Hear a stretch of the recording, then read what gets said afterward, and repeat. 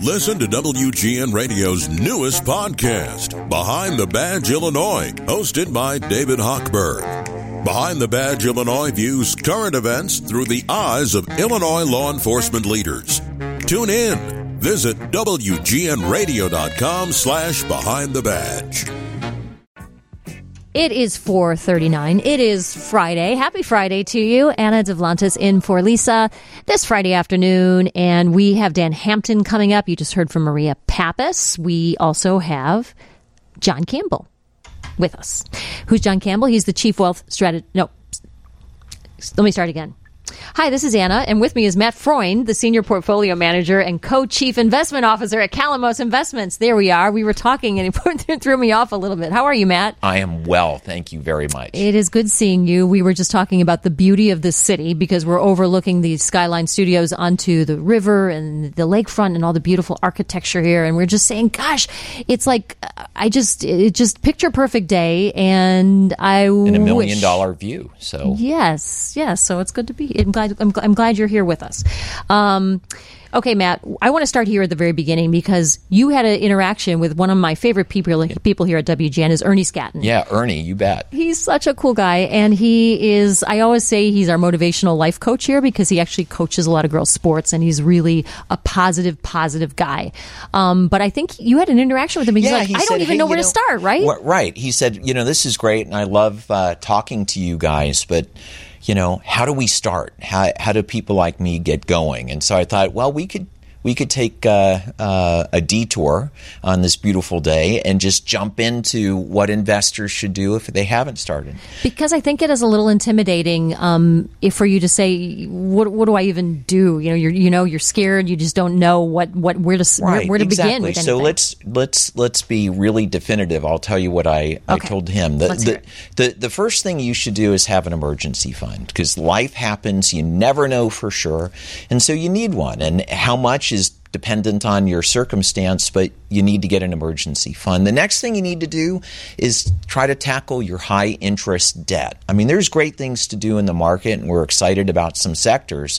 But if you've got credit card debt, if you're paying 21% or more, the best investment you can make is paying that down. And then the third step you should do is use your 401k match. So it's shocking to me how many people leave free money on the table because they don't know how to start. There's too many choices. So, if those are the three things, the only three things that you get out of our conversation, that's how you start.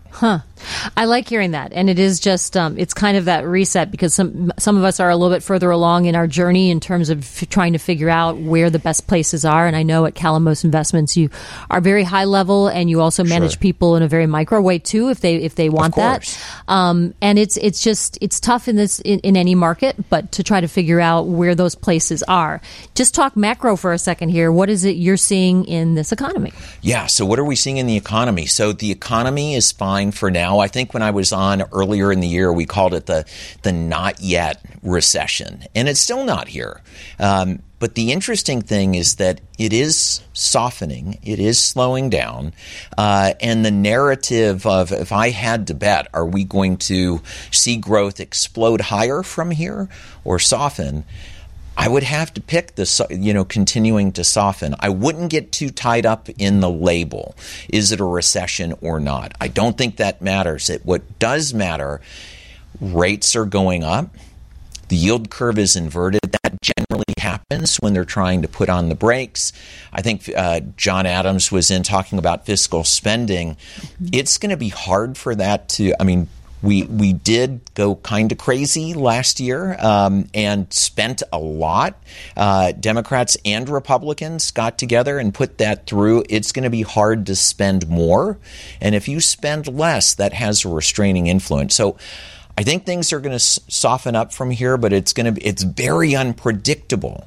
The Fed is putting on the brakes. The fiscal side is stepping on the gas. Well, if you're driving with your foot on the brake and the gas at the same time, it's hard to keep control. You may be doing some skids and donuts in the parking lot. So you got to be careful. That is why it's so confusing, I think. It's sort of like, it is. what's happening? It is. So, I think this is a very low conviction market. And what I mean by that is I think I know what's going to happen. I think I know some good strategies to get you through it. But your confidence, the known unknowns are just enormous. So we have an election. We don't know quite who's going to win. We have a war in Europe. We have uncertainty coming out of China. They seem to be recovering at a much slower rate than people expected. We have the Fed. Actually, I think the Fed is pretty certain they're going to be higher for longer. They may go again, but I'm not sure they're going to push it. So there's a lot of uncertainty in the market. There's a big wall of worry that generally doesn't come about. So I would prepare more and predict less. You mentioned the wall of worry. We're going to check traffic and weather here, but I want to just get to that. I have enough to worry about, Matt. I don't know that I need your wall of worry. But the good part about it is you're a problem solver and you come with solutions as well. Yes, so the wall of worry moves into a worry no more, which is the part we like. So we're going to get to all that with Matt Freund at Calamos Investments. But first, let's check the traffic and weather with Mary Vandeveld. Matt Freund here with us in studio. He is the Senior Portfolio Manager, Co-Chief Investment Officer at Calamos Investments. He and his team, you manage over $5 billion in assets. So apparently, you've got a big job over there, Matt, and we're happy to just get a little bit of your brain today and hear some of the insights about where we should be thinking, how we should be thinking about the markets and the economy and that kind of thing. You've got a worry list here, which kind of worries me, Matt, because I feel like I got enough to worry about already. But I'm looking at it, and it's interesting because you have to identify the worries or problems in order to have solutions. And I kind of I'm trying to look at it in a positive way. Why did you come up with your wall of worry? So there's always uncertainties and worries in the market. And most of the things we worry about never happen. So one of the things that I started years and years ago is to write down all the worries that are in the market, put every one, and then go back and look at it 6 months down the road, a year from down the road, or later, and see how many of them actually happened. And the answer is very few do, and there are plausible, very optimistic things that could happen to mitigate those. So we could have a recession, right? That's a worry. But nominal growth may be okay, and earnings may hold up at better than we expect as a result. We could have inflation getting out of control, but it's already fallen by half, and it's higher than the Fed's target, but it's getting a lot closer than it was just 6 and 12 months ago. So, the war in Europe, energy, COVID, bank runs, Russia, there's always something. But again, there's always been something. Okay, that feels a lot better now. I understand what you're saying. The things that you worry about are just not necessarily shouldn't be stoppers in your life. No, they can't be. What is that theory you said that John Calamos says about investing? He says that long term, you should always be thinking about that, right? Of course. No, look, John has talked a lot about the markets always climbing a wall of worry, and you can't let that stop you, right? And if there were no worries, prices would be much too high, and then that itself would be a worry. So it's kind of counterintuitive. But yes, there's always something out there, and you just have to make sure you're being well paid for the risks you're taking. I like that. Over the last 2 years, stocks were flat. You're a data guy. That's interesting. So it's fascinating what's going on in the market. So over the last 2 years, the S&P 500 is up a little less than 1%. At the same time, the equal weighted S&P, so the same 500 stocks, but instead of weighting them by how big or small their market cap is, you just took an equal slice of each. That's actually down just under 2%. So 2 years ago, if you came in and bought a money market fund, you would have actually outperformed. Most people, don't realize. Again, it's been way up and then it's come down and there's volatility along the way.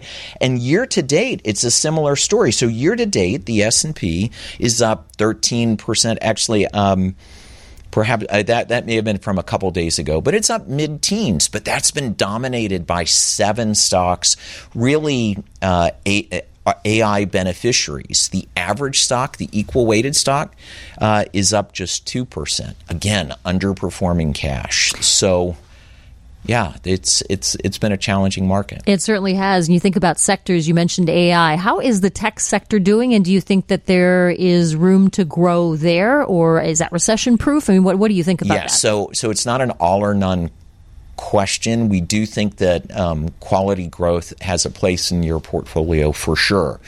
So when we were in, it might have been last fall, and we talked about fortress growth companies, and we really liked them, and we were overweight. And these are phenomenal companies, great balance sheets, strong free cash flow, and they have innovative cultures. Well, we didn't foresee AI suddenly exploding on the scene. It's actually been there for a long time. But those large incumbents, they are seen right now as the immediate beneficiaries. And they're up, in some cases, more than 50% from the last time we were here at the end of last year. So they've done really well for us. Is that overinflated? Is that like does that feel like a bubble to you or anything? Well, so in the short run, pullbacks are completely normal and have to be expected. And we've seen some of the high flyers pull back a little bit from their peaks at the end of July. So for sure, they've pulled back. But we're going to be talking about AI for decades.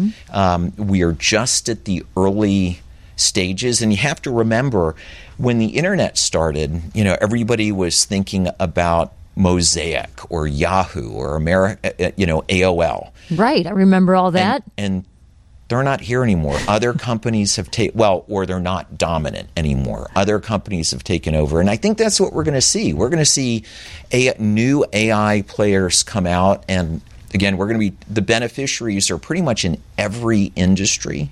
And it's going to revolutionize what we do. Matt, it is always good to get your perspective. I mean, I feel like I get smarter just being in the same room with you, and it certainly helps me just kind of feel better about everything, just understanding it a little bit more. So thank you for your time. As always, this is Matt Freund. He is the Senior Portfolio Manager, Co-Chief Investment Officer at Calamos Investments. My pleasure. Have a good weekend, Matt.